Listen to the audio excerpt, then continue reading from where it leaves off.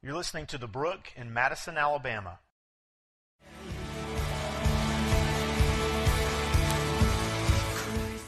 Well, good morning. It's good to be with you today. I don't know about you, but I really love a great mystery. I've read a few, but I'm not a really big non-fiction reader. So for me, it's all about, I love sitting in a movie, shoving my face full of Milk Duds, and trying to figure out who did it and how did they pull it off. I love wrestling with that. I will confess to you that this winter our family went to see the Murder on the Orient Express. I didn't see that coming. That totally got me. Didn't figure it out at all. I was guessing totally wrong. But the catch with mysteries is, at least for me, the only mystery that we really love is the one that is finally, ultimately solved. Those are the ones that we like because we want the criminal caught. We want the plot exposed. And the reason for this is we want to know, how did it happen? We want to know what really took place. A mystery, by definition, is something that is difficult or even impossible to fully explain or understand. With that, I would say to you that the greatest mystery ever known wasn't made up. It was actually promised and foretold. And this morning, Paul is going to proclaim that mystery has not only been solved, but that it's been fully laid bare for the whole world to see, hear, and to declare. That it has changed lives, is still changing lives, and will forever change lives. Before we dive into Paul's letter to the Colossians, let's lay a little bit of groundwork here. A couple of things to remind ourselves of that Jesus said and that Paul said. First of all, in Matthew 28, verses 18 through 20, we have what we refer to as the Great Commission. Jesus came to his disciples and he said, as he was about to leave them soon, he said, "Go therefore into all nations, baptizing in the name of the Father, the Son, and the Holy Spirit, and teaching those to obey what I have commanded." Jesus said to go. Now, was he talking to somebody who might feel the call of a missionary, if you will, to sell everything they own, go halfway around the world to India or Rwanda or somewhere like this and share the gospel? Absolutely he was. But Jesus, the word that he uses here, go, it's actually a passive word. So it's much better translated as you go. Jesus could very well be saying, hey, this week as you go to work, this week as you go to school, this week as you go to practice, this week as you meet with your friends, this week as you go, make disciples. In the everyday of life, be leading and pointing other people to Jesus.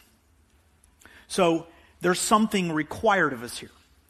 Well, then if you go to 2 Corinthians chapter 5, 2 Corinthians chapter 5, verse 17, if you've been in church for any length of time, you may have very well heard a sermon preached on this verse. Maybe you learned it at some point in life. But the Apostle Paul says, "Therefore, if anyone is in Christ, he is a new creation. Behold, the old has passed away, and the new has come." We like that verse. That's good stuff. That's the good news of the gospel. But the verses that immediately follow it are often neglected. Look at verse 18 with me. 2 Corinthians chapter 5, verse 18. Paul says, "All of this is from God, who through Christ reconciled us to himself." Again, great good news there, but you got to keep reading. He reconciled us to himself and gave us the ministry of reconciliation. So Jesus said, there's something required of you. As you go, you need to lead others and point others to follow me. Well, Paul says here, here's the requirement. Because you have been reconciled back to the Father, you have now become ministers of reconciliation. We've said this before, we will say it again. God saved us to send us. We are saved and given the mission of taking the gospel that saved us to those who have not yet heard it or believed it.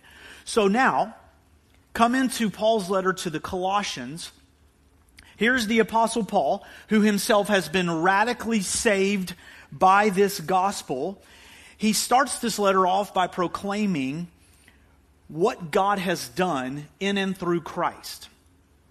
He then expounds on who Christ is and shifts to talking about who we once were, but now who we have become in Christ. And as he makes these assertions about the hope of the gospel, he's now going to move, we're going to see him this morning, move to talking about his ministry to the church.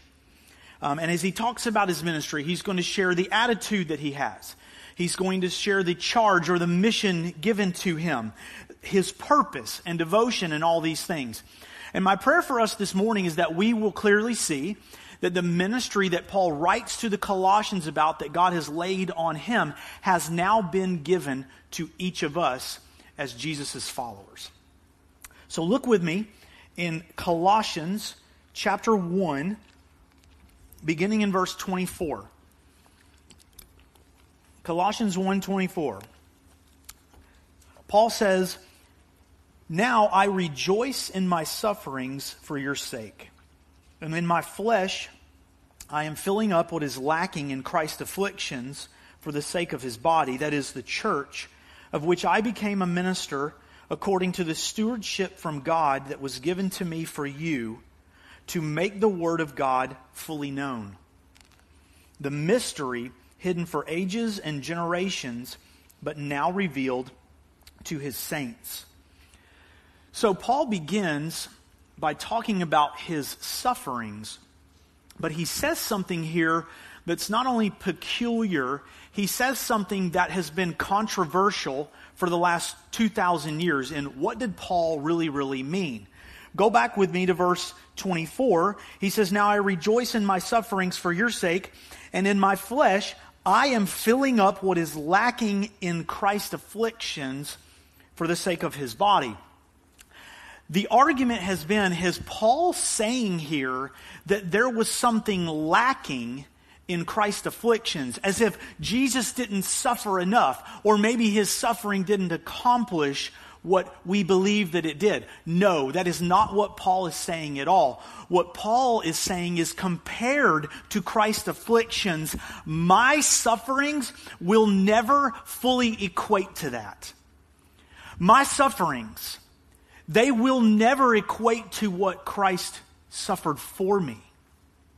However, that being said, my sufferings have allowed me to share in living for Christ's glory, for the sake of his body, the church. What Paul tells us here is that when we suffer for the sake of Christ, we are drawn closer to the heart of Christ. When you and I, if we suffer on any level for the sake of the name of Jesus Christ, for the glory of his name, we are drawn closer to him as this happens. If you're ridiculed for the sake of the gospel, for sharing the gospel, you will be drawn close to the one who himself is the gospel. If you and I walk through persecution for exalting the name of Jesus Christ, we will see even more clearly and deeply the hope and the joy and the peace and the security of that great name being written over our lives. So Paul tells the Colossians that his sufferings have brought him closer to Christ and have brought Christ to them through him.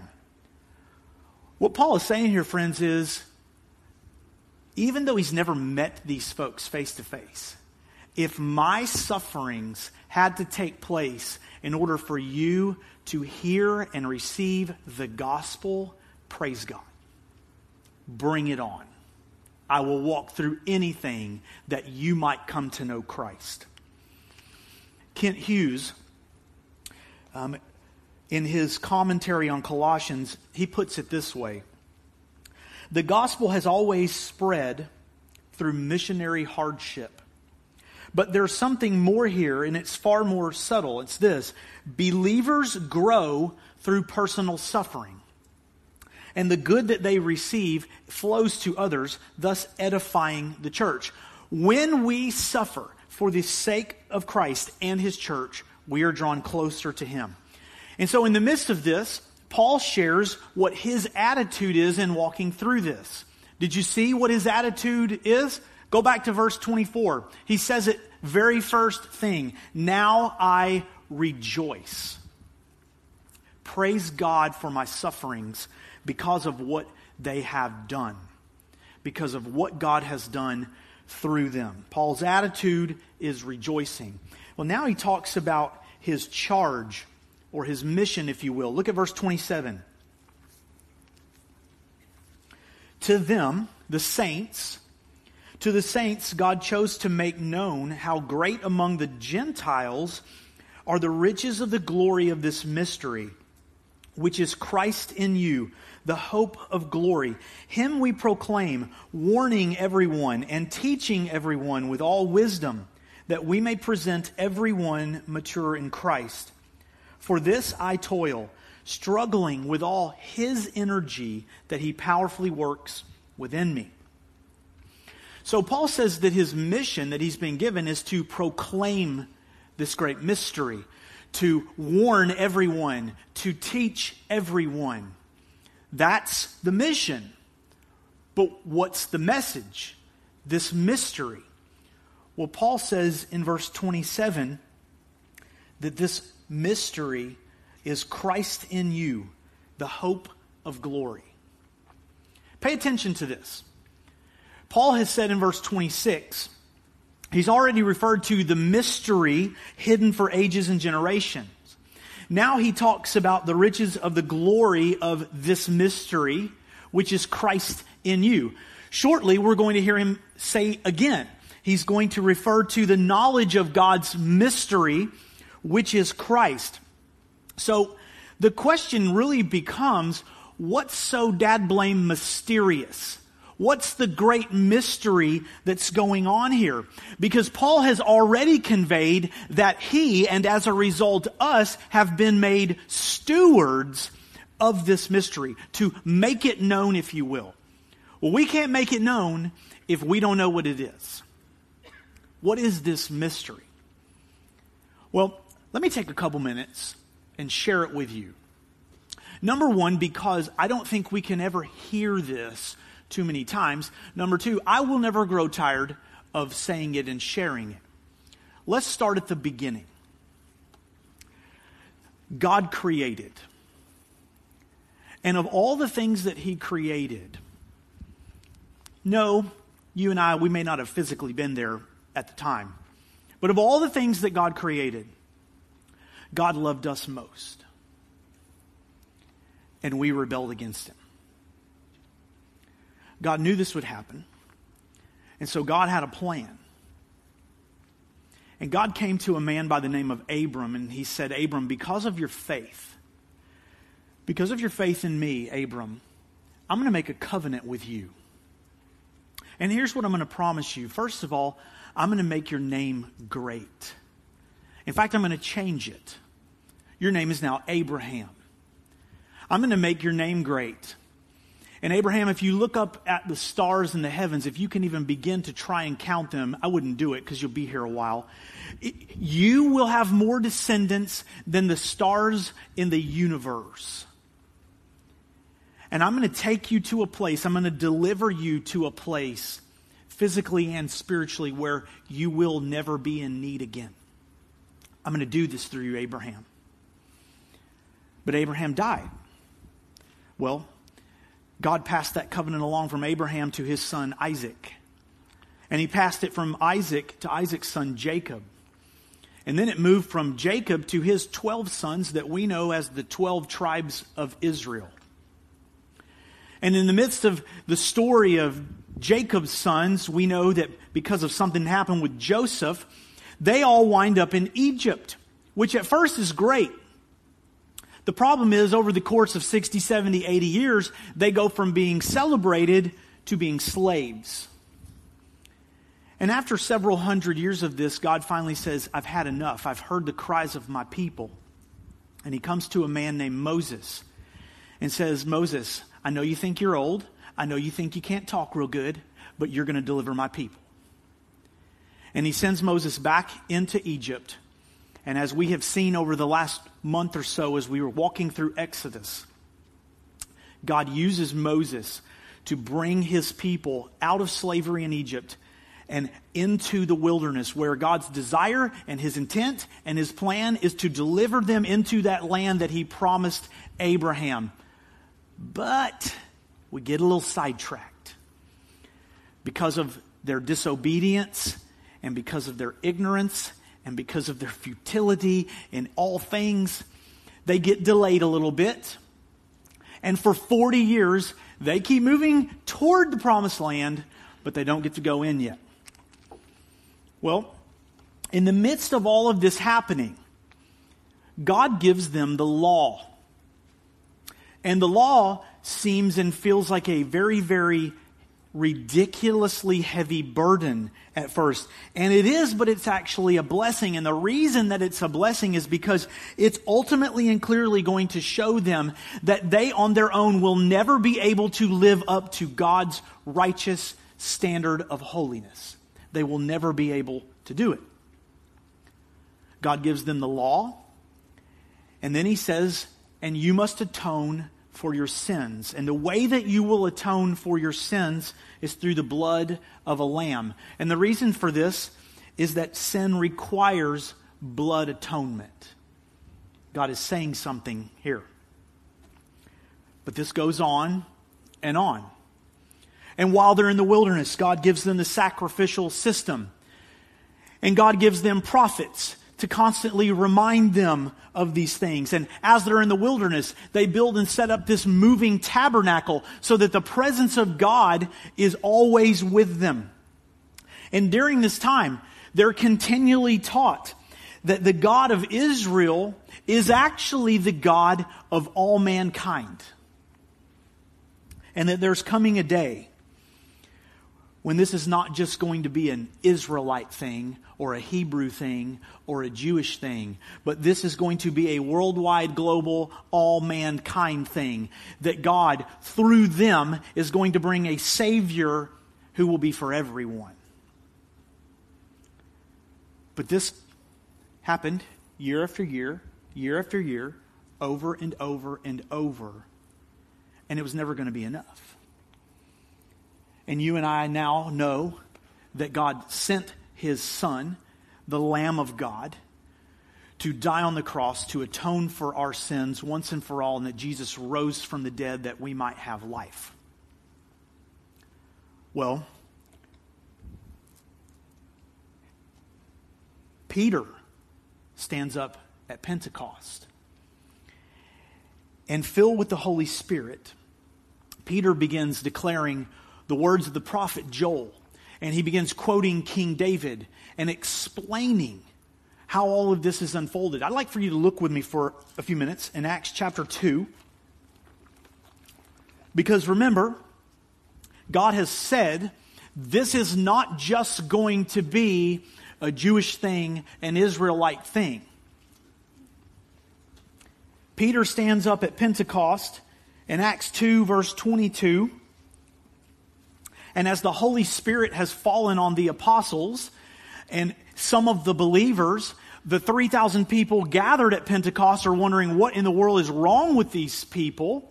Well, Peter begins explaining to them what is happening. Men of Israel, hear these words. Jesus of Nazareth, a man attested to you by God with mighty works and wonders and signs that God did through him in your midst, as you yourselves know. This Jesus, delivered up according to the definite plan and foreknowledge of God, you crucified and killed by the hands of lawless men. God raised him up, loosing the pangs of death, because it was not possible for him to be held by it.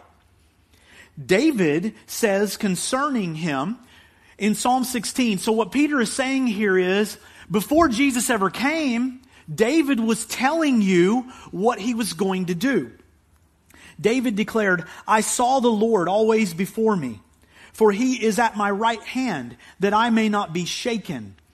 Therefore my heart was glad and my tongue rejoiced. My flesh also will dwell in hope. For you will not abandon my soul to Hades, or let your Holy One see corruption. You have made known to me the paths of life. You will make me full of gladness with your presence. Brothers, I may say to you with confidence about the patriarch David, that he both died and was buried, and his tomb is with us to this day.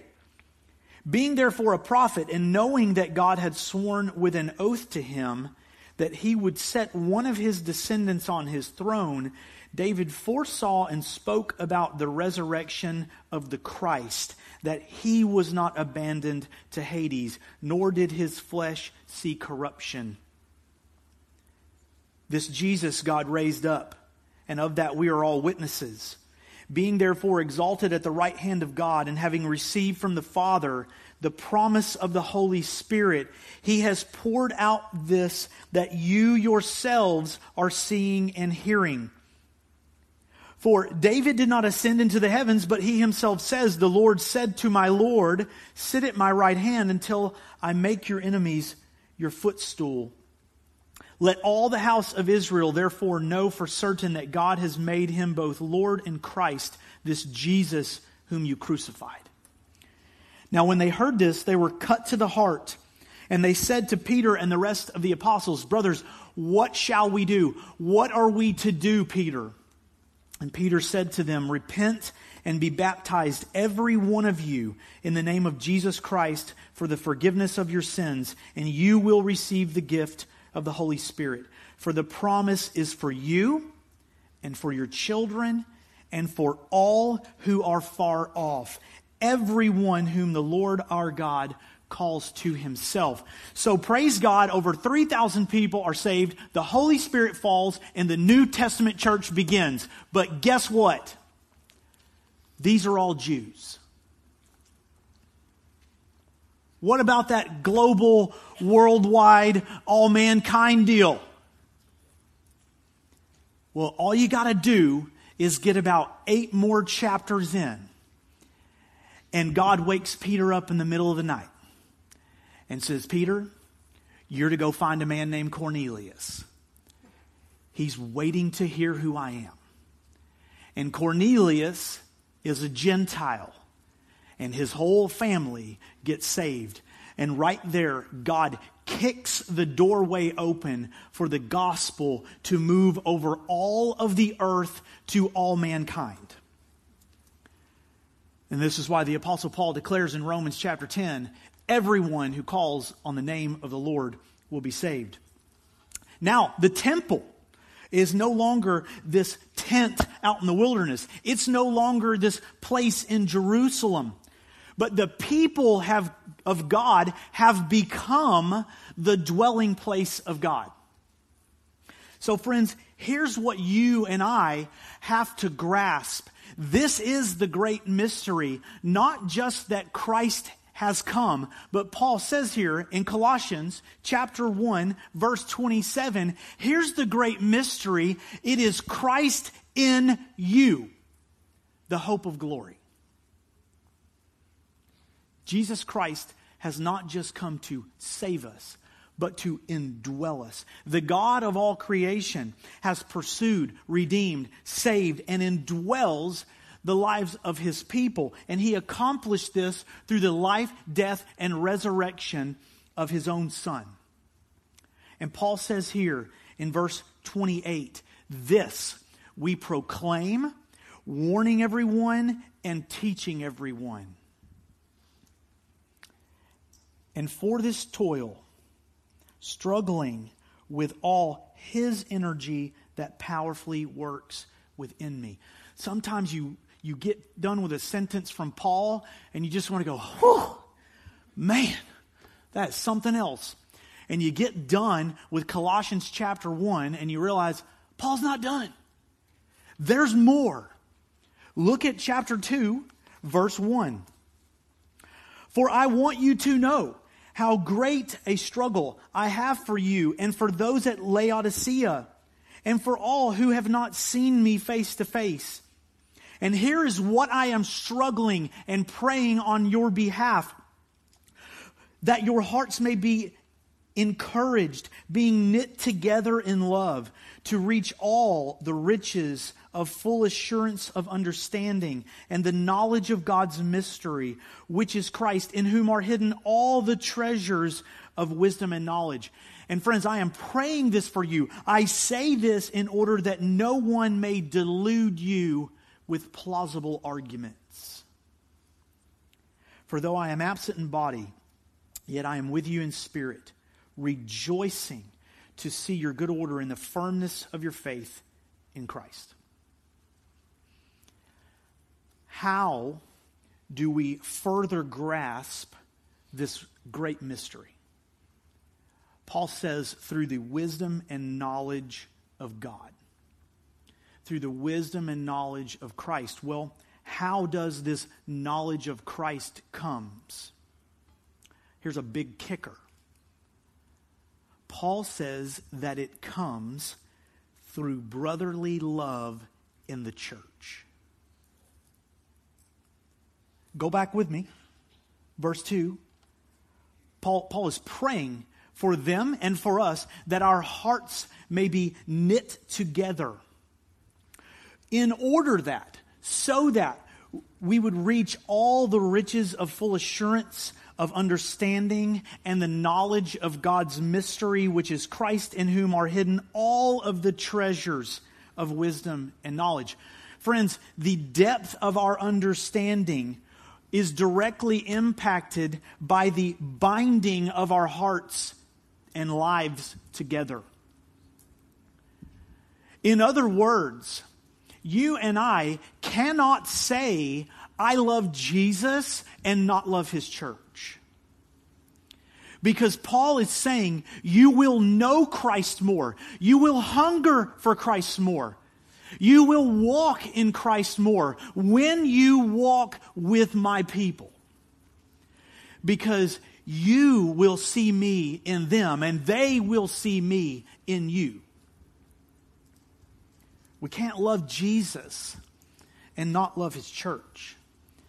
F.F. Bruce says, Paul emphasizes that the revelation of God cannot be properly and fully known apart from the cultivation of brotherly love within the Christian community. So, this morning I want to pull the whiteboard out again here. Because I want us to not only make sure that we are getting what Paul is saying, but the implications of it as well for us. I'm going to try and move this table. Some of you are probably not going to be able to fully see this, and that's okay. We will leave it up here at the edge of the platform if you want to come look at it, because if I was sitting in the back, I would be squinting out of my head. So, my apologies, but let's talk about this for a minute.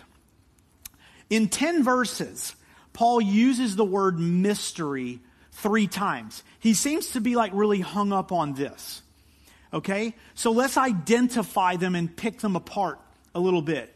The first one, he says to make the word of God fully known, the mystery hidden for ages and generations.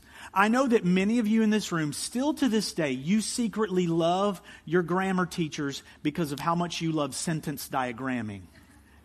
Can I get an amen? Okay, I guess not. 0 amens.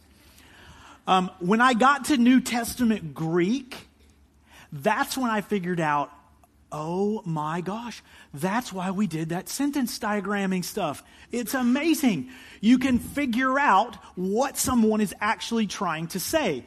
Because mystery here, what's it talking about? It's talking about the Word of God fully known. And when I read the Gospel of John, chapter 1, that the Word became flesh and dwelt among us, and I understand that the Word is who? Jesus. That's right. Jesus is the mystery hidden for ages and generations. We move on. Paul says God chose to make known the riches of the glory of this mystery, which is not just that Christ came, which is not just that Christ died and that Christ rose again, but that it is Christ in you. That you and I now are inheritance of the riches of this hope that we have. And then Paul goes on and he says it again because he says the knowledge of God's mystery, which is Christ. When we read this, we have to ask ourselves, okay, so what are the implications of this? Because this ministry that Paul is describing is now passed on to you and to me. Well, first of all, to make the Word of God fully known, this is now on us. Okay? So we have become stewards of the proclamation of this mystery. Paul goes on. He says that God chose to make known the riches of the glory of this mystery. The riches of the glory of this mystery. So because of this, you and I have now become recipients of the riches of this mystery. Gets harder to write when it goes down.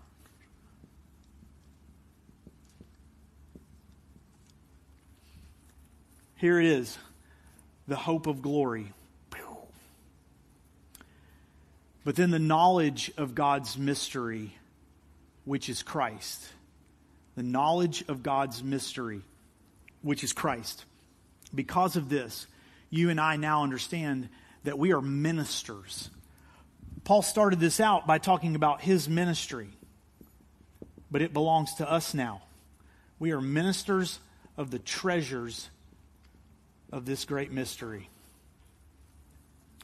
So what we understand in this is that the mystery of Christ, it is the ministry of the church. It is the ministry of the church. That for you and I, as followers of Christ, as the inhabitants of the Holy Spirit, you and I have become the temple of the living God. We are now ministers of this message, ministers of this covenant. The great mystery of Christ is the ministry of the church. And so we understand that we are called to preach and present God's word in all of its fullness, to make known all the riches. As Paul says to the Ephesian elders in Acts 20, the whole counsel of God. We're to make it known. We're to proclaim Jesus Christ, to warn and to teach in all wisdom, so that believers stand firm in the faith. Go back to verse 4 there. I say this in order that no one may delude you with plausible arguments. You know what, friends? The plausible arguments that you and I have to be on the lookout for, they don't come from atheists.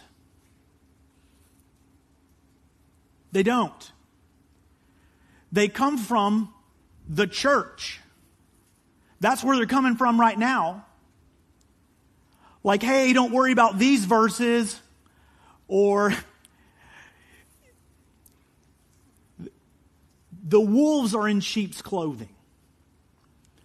I say this to you to say that you and I, we have to be at one another's door every once in a while, sitting down by one another, in one another's face, keeping each other accountable, walking with each other, pulling each other back from the precipice of sin.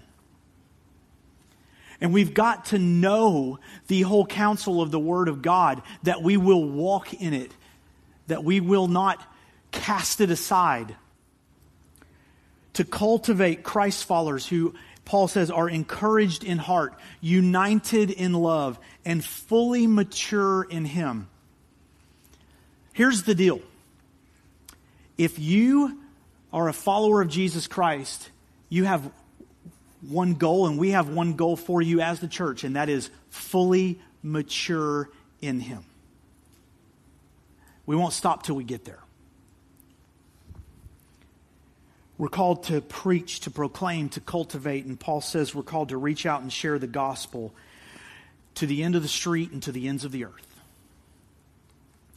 The great mystery is that Christ has saved us, redeemed us, and come to live within us and said, I am sending you out to partner with me for the sake of my kingdom and the good news of the gospel. Now go. Let's pray.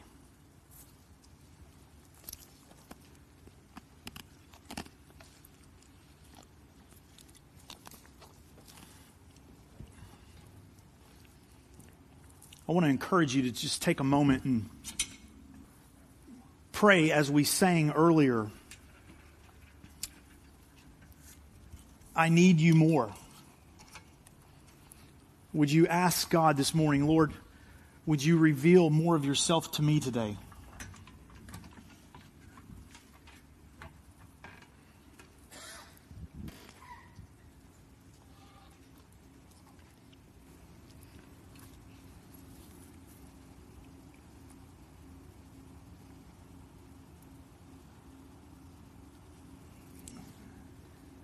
Father, we thank you this morning that you have not only redeemed us, saved us,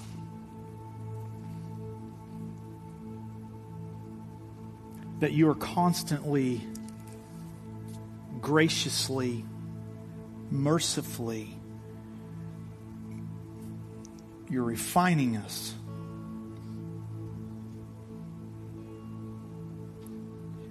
And you have chosen to make us stewards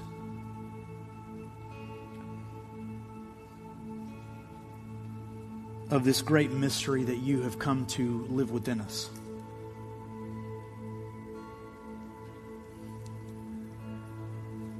Lord, we pray that the hope of the gospel would never become so familiar that we lose our awe and wonder over what you have done for us.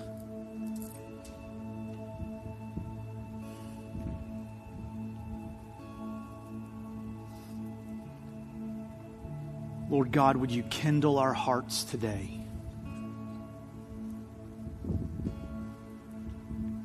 With hunger for you, with love for your church,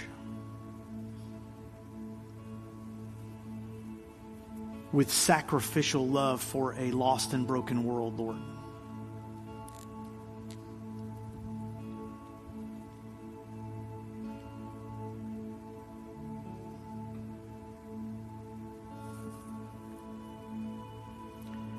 In just a moment, as we respond to the Lord in song, we want to invite you, if you need to come to the foot of the cross or to the steps and make that an altar, please come.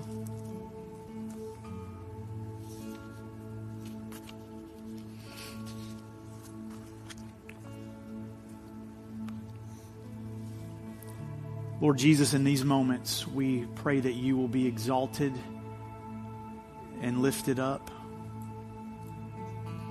Your name is above all names.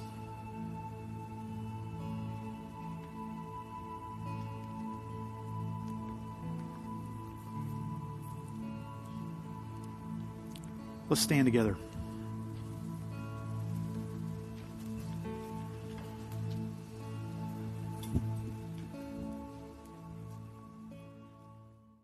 Thanks for listening to The Brook.